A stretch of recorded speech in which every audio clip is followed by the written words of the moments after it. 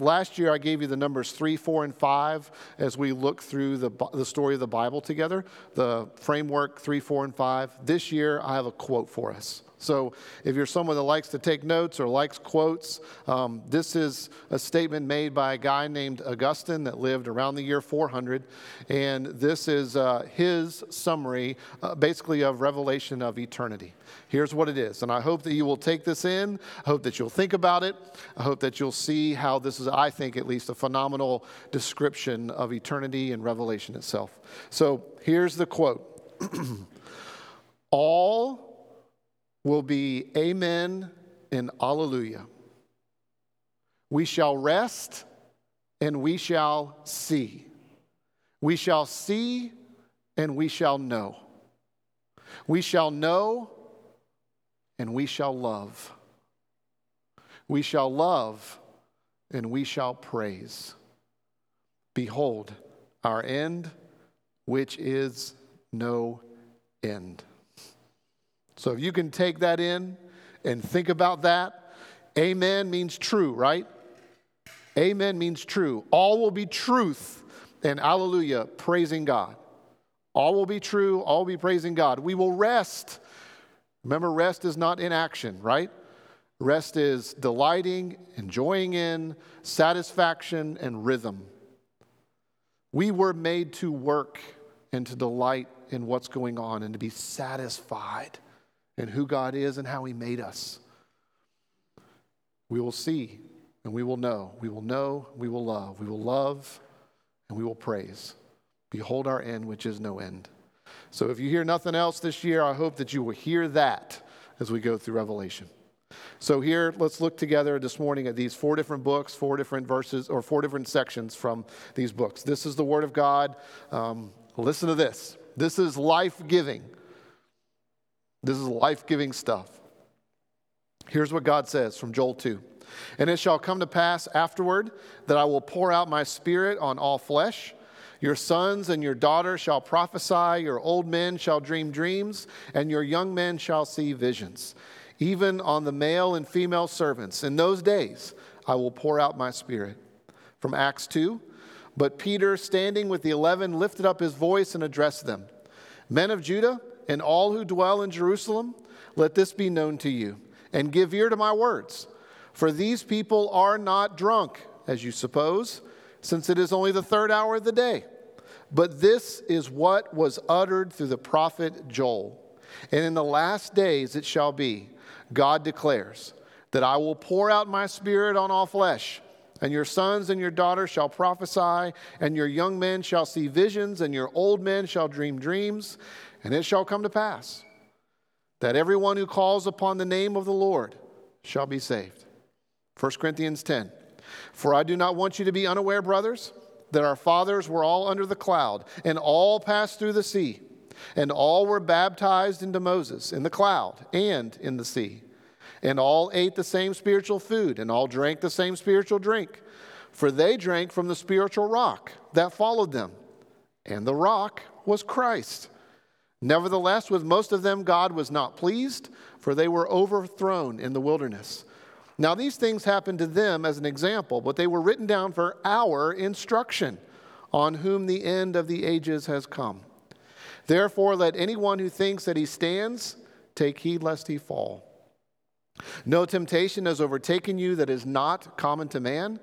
God is faithful, and He will not let you be tempted beyond your ability. But with the temptation, He will also provide the way of escape, that you may be able to endure it. Long ago, at many times and in many ways, God spoke to our fathers by the prophets. But in these last days, He has spoken to us by His Son, whom He appointed the heir of all things, through whom also He created the world. He is the radiance of the glory of God and the exact imprint of His nature. And He upholds the universe by the word of His power. After making purification for sins, He sat down at the right hand of the Majesty on high, having become as much superior to angels as the name He has inherited is more excellent than theirs. This morning we're going to be thinking about the idea and the concept of time. and how God wants us to view time, how God views time. We're going to be thinking about time. So would you pray with me? We ask, Father, Son, and Spirit, that you would indeed open up our minds and hearts to who you are, what you have done, what you say, and how glorious your Son, our Savior, Jesus is. Spirit, draw our hearts and our minds and our affections to Christ, that we might behold you, Jesus, and see you for who you really are. Therefore, we would understand who we really are. We might see how much we need you. And by your grace, that we would want to be like you and be with you forever. We pray this again and again and again for your glory. We pray with confidence because we pray in the name of our Savior, Jesus. Amen. Have you ever thought about how fascinated we are with time? Have you ever thought about how fascinated we are with time? There are filters on your phone in which you can take little videos and then you can loop them so you can watch them backwards, right? You have fun with that. Maybe you've noticed that there are a bunch of movie platforms that have been pushing Back to the Future in those films. Do you remember those? Do you remember watching Back to the Future? Remember that movie? Where would you go? If you could go anywhere and you had a time machine, where would you go and what would you do? It's kind of fun to think about, right? Most of us, when we think about time, one of the things that most comes to our mind is how quickly time passes, right? Well, if you could go anywhere that you wanted to, what would you do? When you think about time, do you have regret? So you'd want to go back to something and try to correct the issue or that issue or make a different decision? Would you want to go back in time to take something in more and enjoy it more because things just seem to fly by so quickly? Where would you go? What would you do if you could travel through time? Maybe you haven't seen the Back to the Future movies. Maybe you've observed Planet Earth and the incredible series that is, in which you can take a flower and watch the entire lifespan of a flower in just a few moments. And the beauty of its growth and sprouting and opening up and the colors. We are fascinated with time. Even though any of you Office fans like the show The Office, the American version of The Office? Do you remember when Jim sends a message to Dwight from future Dwight? Do you remember how hilarious that was? We are fascinated with time.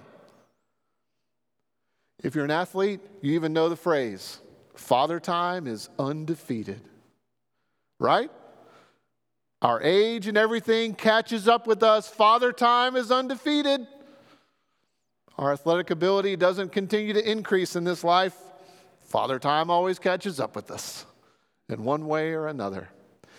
These passages are teaching us about time. And if we're going to understand Revelation, we have to understand how God views time and how He wants us to view time. So, what we're going to do this morning is we're going to look at these 4 different passages. Quickly, we're going to look at these 4 different passages, and we're going to put them under this heading. So we got 2 points this morning. The first one is this, building blocks, and we got 4 of them, because we're going to look at each of these 4 passages. 4 building blocks, and then the bottom line. And we're not going to have 4 bottom lines. We just got a bottom line. So, building blocks, and then the bottom line. You got me? That's where we're going, and we're going to think about time. So let's start with Joel. Joel the prophet wrote this prophecy roughly 500 years before the coming of Jesus. And in this little prophecy of Joel that only has 3 chapters, at the very end of chapter 3, what we find is that God promises to renew everything. Literally, heaven and earth are going to rejoin. And all will be a celebration. It will be rest. God promises that in Joel 500 years before the coming of Christ.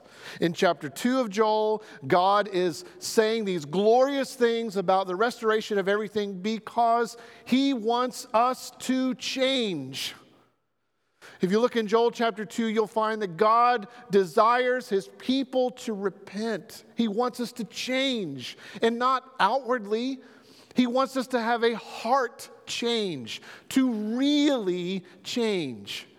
And just as a side note, super quickly, have you ever thought about the power of change? Like, look at your life. Some of the most amazing moments in your life, some of the most significant moments of growth are when you changed, right? Look at the struggles in your life that you have right now. Look at the conflict. My hunch is either you won't change or someone else won't change. Change is incredibly powerful, and God wants us to be a people of perpetual change, where we are constantly recentering our hearts with God. And we are identifying what doesn't bring him glory, and we are pursuing what does. God was telling his people that through the prophet Joel. And here's something else that we read about specifically today in Joel 2. God's promising renewal of all things. He's telling us that he wants us to change. And then he says this: the Messiah is coming. Jesus is going to come. And the Holy Spirit is going to be poured out. There's going to be an outpouring of the Holy Spirit. He is going to pour out all over God's people and throughout the world, and things are going to change dramatically. So even if you don't want to change sometimes, the Holy Spirit's going to make you change.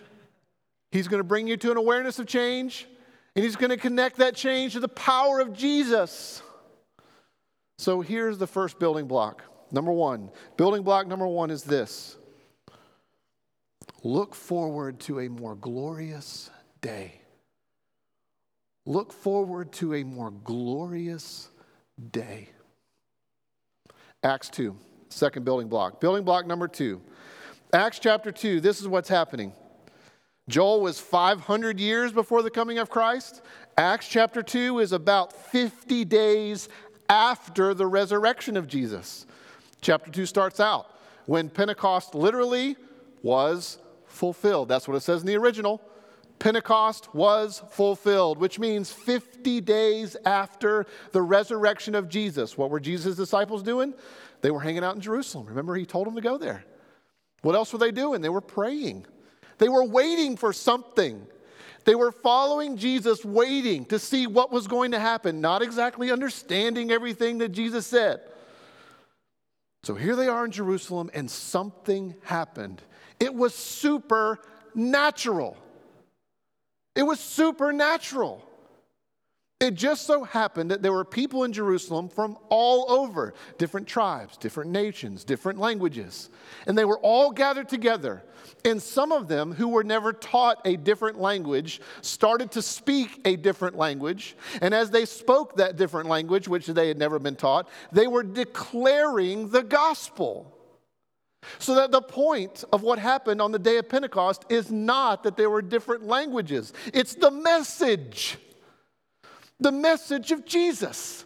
And that he is what the Old Testament talked about, Joel and many other places. And when this type of supernatural events started happening, people were wondering, well, what in the world is going on? Peter alludes to it here. There were many who thought to themselves, oh man, those folk, they are just drunk. They're intoxicated. Which, oh, by the way, little sidebar, you do remember, if you know your Bibles a little bit more, this is for you. If you don't know your Bibles but want to, listen to this. Acts 2 is the reversal of Babel.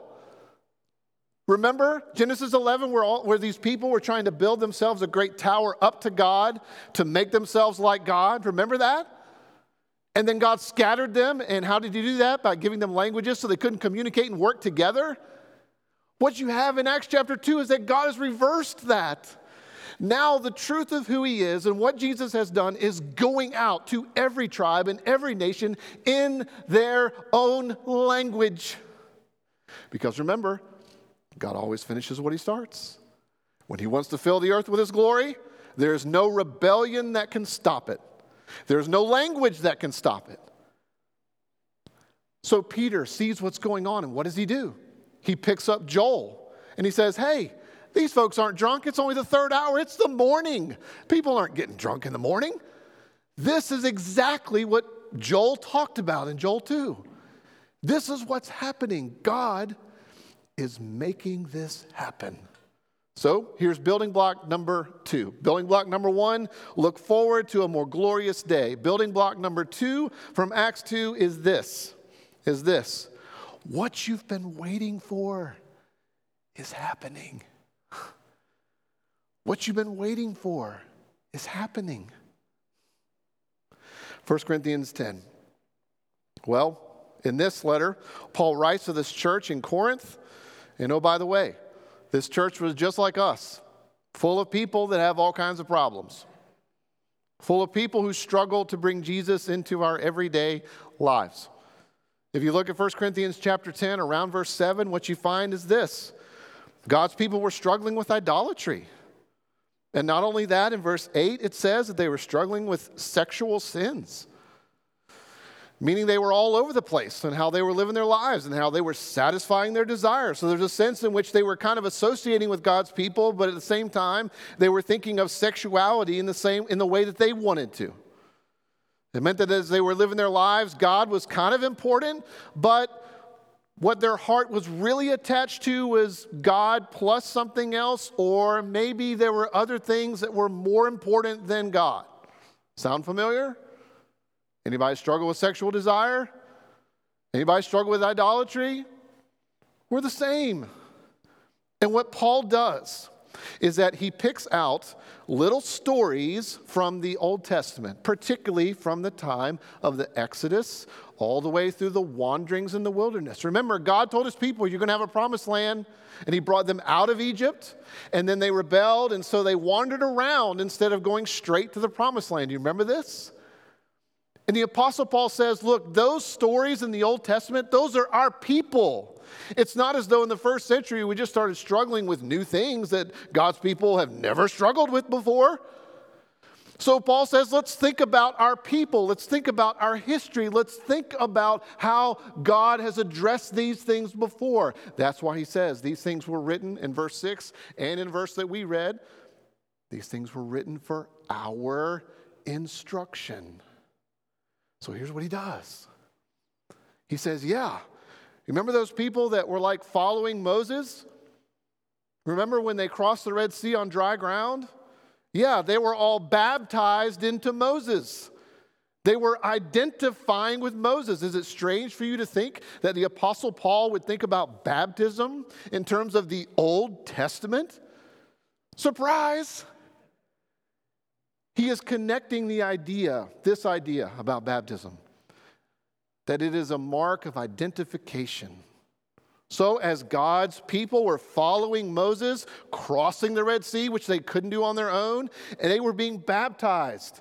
They were being sprinkled. They were being poured. There was water falling on them. They were being baptized into Moses, identifying with him as God's leader, following him because he was following God. Then you continue on. What happened? Well, they made it to the other side, and they didn't always like Moses, so there were times when they were complaining about Moses.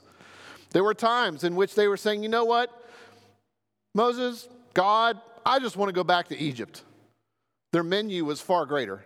They had a lot better things to eat than what we got here in the wilderness. They were tired of God's daily provision. They were tired of the fact that they didn't have anything to eat, and God yet provided. They got tired of that. They even got tired of the fact they didn't have anything to drink, and God miraculously provided that. And yet it wasn't enough. It just got boring. It got old. Here they are, living the same way in the first century. You see, what Paul is saying as he pulls out these different examples is he's not only trying to connect their lives with God's people in the Old Testament to help them remember God's always had one people. We've always struggled with the same things. Not only is he pulling these out to instruct, he's also pulling these things out, these stories out to give us a warning that God's not pleased with this. Paul is trying to tell us that our lives must center on Jesus. That's building block number 3. Our lives are supposed to be centered on Jesus. That means that every day we ought to expect that we are understanding more about our idolatries, our idols, the things that we think are more valuable than God or more true than God or that mean more in our lives than God. It even is going to address things like sexuality and fulfilling our sexual desires and addressing that. The gospel addresses that. So that the totality of who we are is centered on Jesus. Because you see, it's in Jesus that we can find the proper way to express our sexual desires. We can also find forgiveness for the times where we have not expressed our sexual desire in the way we should. And we can change so that our lives are centered on Jesus. So whether you need forgiveness and restoration in sexuality, or whether you get to celebrate it in the appropriate way as God's gift, it's all centered on Jesus. Building block 3 is that our lives must be centered on Jesus, not on self. We can't live our lives thinking this way. Well, association, I'm kind of associated with God. Well, association isn't salvation. Perception is not necessarily reality. If you even want to be a little bit more perhaps odd or weird and say it, a Bolex is not a Rolex. You ever been on the street and people have been selling you things that are kind of similar but not the same? Bolex isn't a Rolex. And we know because over time, it stops doing what it's supposed to do. Paul is saying just because we are associated doesn't mean that there's salvation. Center your life on Jesus over and over and over. Hebrews 1. Well, we don't exactly know. Actually, we don't know who the human author is. Maybe God's designed that way so we would just receive it from him, as if this is directly given to us from God. When you read through the book of Hebrews, what you find is that God presents life as a journey. So, when you read through the book of Hebrews, you'll find things like, don't drift away. Do you ever feel yourself drifting away? There are things in the book of Hebrews about thinking about, well, what is your soul really anchored on? What is it anchored in? What is the anchor of your soul? Read other things about the temptation we can have to go backwards in the book of Hebrews. That life is this journey where sometimes we get stuck and we want to go backwards. And God's saying you don't want to go backwards. I'll try to make this even more plain. Several years ago, I was going through a depression. And the elders of this church were really helpful to me in working through that and finding help. And one thing that I did was to go meet with a counselor. And I met with a counselor for many months. And one of the more profound things that the counselor said to me was this. He asked me the first couple times I went, why are you here and what do you kind of hope happens? And one of the answers I gave to him was this. I can't really tell you how far down I am because everything's just a mess in my mind. Everything's unclear. I don't know how to get back to where I should be because I don't know how far I'm down. I don't know how far I've fallen. And his response to me was this. Dave, we're not going backwards. The hope that you have is not to go back to some place that you used to be. This is a new beginning for you. God is doing something new in your life. And you're going to move forward. You're not going to try to get back to where you used to be. God's doing something in you right now so that you can move forward in your life. That lifted a huge weight of fear off of my back because I was so afraid that I was never going to get back to where I was. And he helped me realize I don't need to and I shouldn't want to. That God's with me now. And he's working in me moving forward through all this. See, we always can have this temptation to want to go back. Hebrews writes about this journey and says, you don't want to go back. We want to go forward. Now, here's the main point of Hebrews. It describes life as a journey, and the whole thing in Hebrews is about explaining that Jesus is better. He's better than everything and anything. That means if life is a journey and I'm living with Jesus, it means that my life is going to look like moving from incompletion to completion, from shadow to reality. It means that my life is going to be moving in this journey with Jesus from exile to home. It means that my life on this journey with Jesus is going to move from weariness to rest. It means that my life is a journey with Jesus, means that I not only hear God's words, but look in Hebrews 1, in the verses we read, we're moving from God's words to God's final word. Seeing everything through Jesus. You see, here is the fourth building block. The fourth building block is this. Jesus' blood speaks the final word. So look forward to a more glorious day. What you've been waiting on is happening. Building block 3, center your life on Jesus. Not God plus something, not self. Center your life on Jesus. And finally, the fourth building block is that his blood speaks the final word. Now, I realize you might be sitting there thinking, Dave, what in the world are we doing this morning? Because we don't usually take this many different passages and jump around that way, and I get that. So, what's the bottom line here? Well, if you're wondering what in the world is this, you might be thinking more specifically this. What does this stuff that we're looking together, what is this stuff? Joel, Acts, Corinthians, Hebrews, what does this have to do with Revelation? Well, here's what it has to do with Revelation. Did you notice the phrase that was kind of repeated throughout these verses? The last days. Did you catch that? It says it a little bit differently. Like if you look at 1 Corinthians 10, these things were for them a warning, an example, but they're written to us for instruction on us whom the end of the ages has come. Did you notice that? In Acts 2, when Peter's talking, quoting Joel, what's he saying? In these last days. In Hebrews 1, God has spoken in all kinds of ways and all kinds of times, but in these last days, God has spoken through his Son.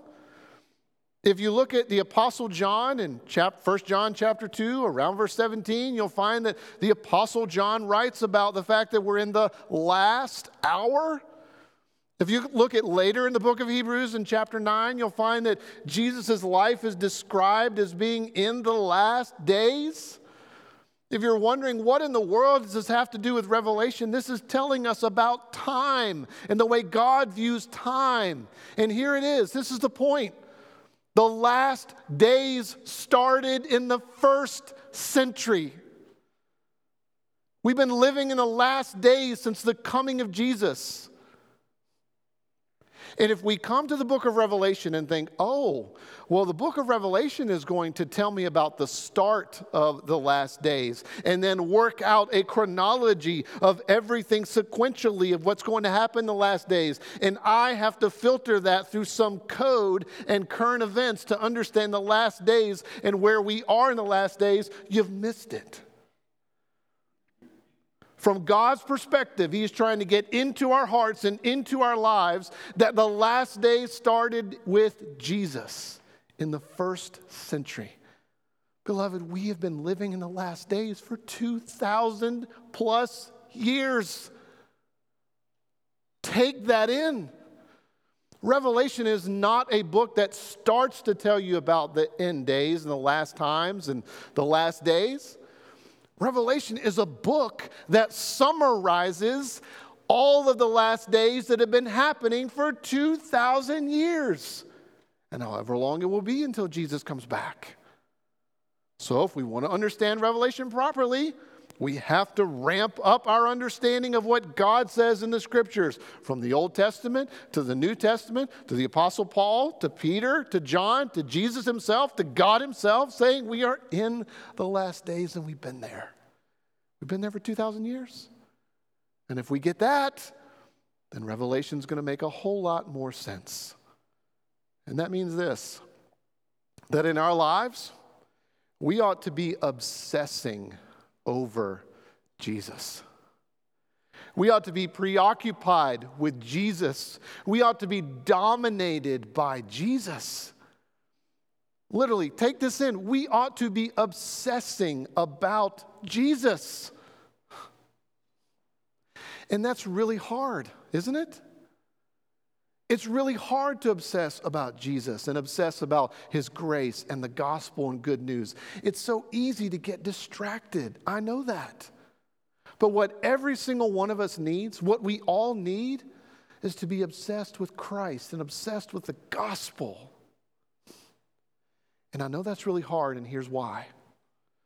It's really hard to be obsessed with the gospel and to be obsessed with Jesus because whatever our hearts most desire, every other decision that we make will be made to support that ultimate desire. So whatever your heart most desires, you are going to make decisions in your life that help further that desire. Let me be personal. There was a period of my life in which my greatest desire was to be a better athlete. More specifically, the greatest desire I had was to play 2 sports in college. That was my greatest desire. So you know what I did? Every other decision I made was to support that overarching, deepest desire. So, on my schedule for my classes when I was in college, what did I do? I decided to take Tuesday, Thursday classes late morning and early afternoon only, because every Tuesday, Thursday, and Saturday morning I was up at 5 a.m. at the gym working out for a couple hours. Come back, go to class, take care of whatever homework I had, then back to exercising, working out for 3 to 4 hours a night. So my classes, I made a decision on my classes based upon this desire to play 2 sports in college.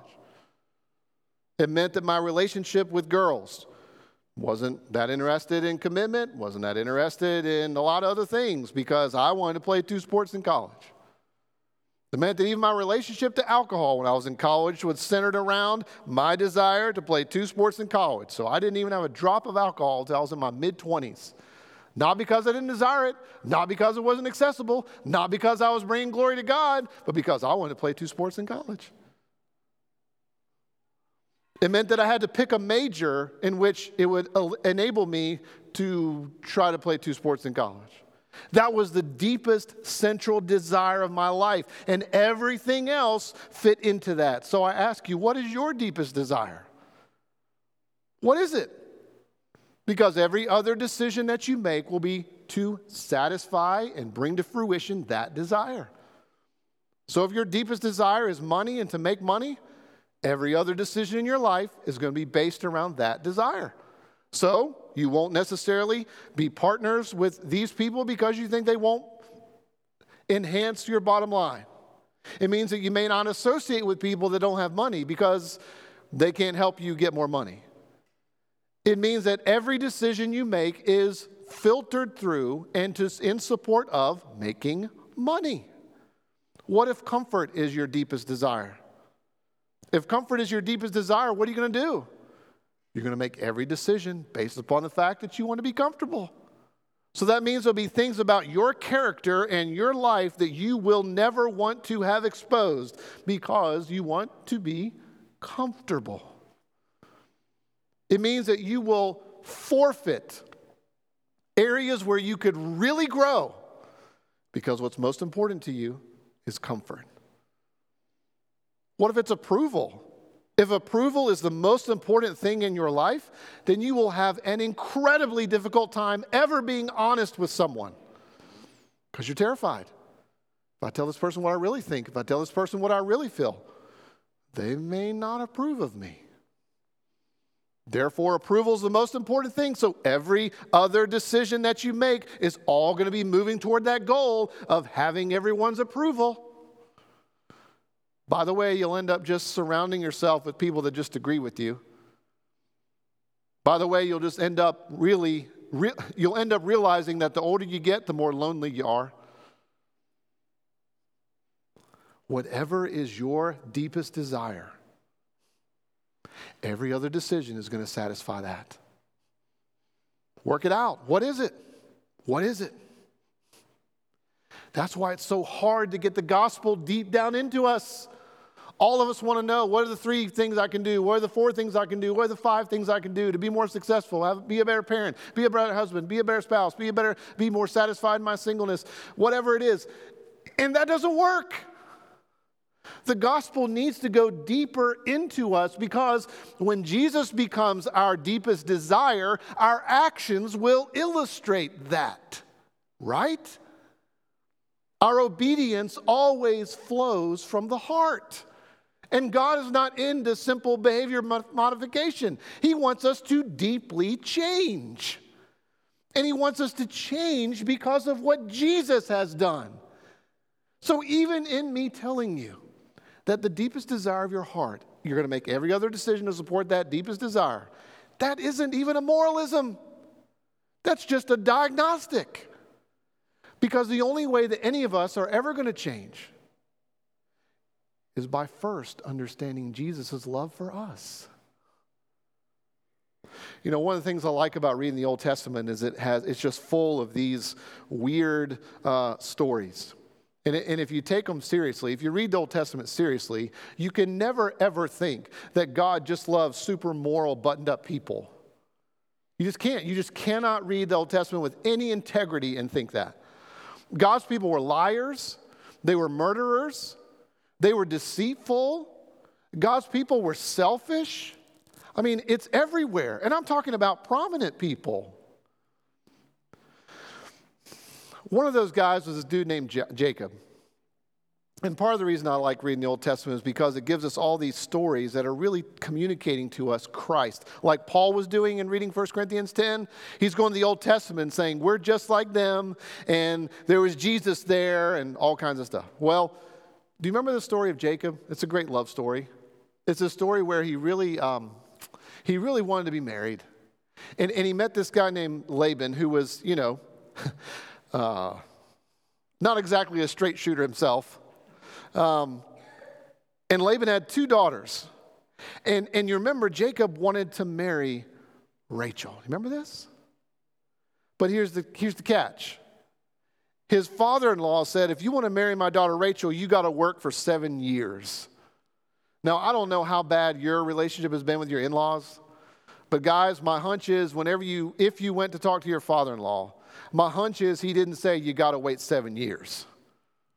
My hunch is he didn't say you got to do whatever I say for the next 7 years, and then I might let you marry my daughter. I don't think that happened, even though if you may feel like it did sometimes. But when you read back through that story, there are some amazing words in there in which it says that Jacob worked 7 years for Rachel, and it felt like very few moments had passed. Something like that. Do you get the point? Jacob's number one desire was to be married, and to be married to Rachel. And that meant everything that he had to go through for 7 years felt like just a passing moment because of how great his desire was to marry Rachel, to marry his bride. And oh, by the way, we know he ended up spending 14 years, right? Even so, doing the hard work of 7 years of labor, 14 years of labor, and thinking that just time passed, does that sound familiar to you? Do you remember this verse? For the joy that was set before him, Jesus endured the cross. Do you remember that? If there's ever going to be any change in our lives, if we are ever going to obsess over Jesus, it will only be because he is becoming more precious to us. So, Jesus, the guy that wrote the Ten Commandments, was willing to come in human form and submit himself to those commandments and live under them for the joy that was set before him. The God-man, the one who never had an imperfect thought, word, or deed, was willing to grow up in a home with a mother and a father who were sinful for the joy that was set before him. He endured the cross. He was willing to be misunderstood, largely misunderstood, almost his entire life for the joy that was set before him. He was willing to endure incredible physical torment, the torment of crucifixion, for the joy that was set before him. He endured the cross. Do you see that whatever pain and hardship Jesus endured in living in this world, it seemed like joy to him because of how much he loved his Rachel, how much he loved you and me, his bride, the church. Beloved, the only way that we will ever change and obsess over Jesus, which is what God wants us to do from Genesis to Revelation, is to understand what he has done for us.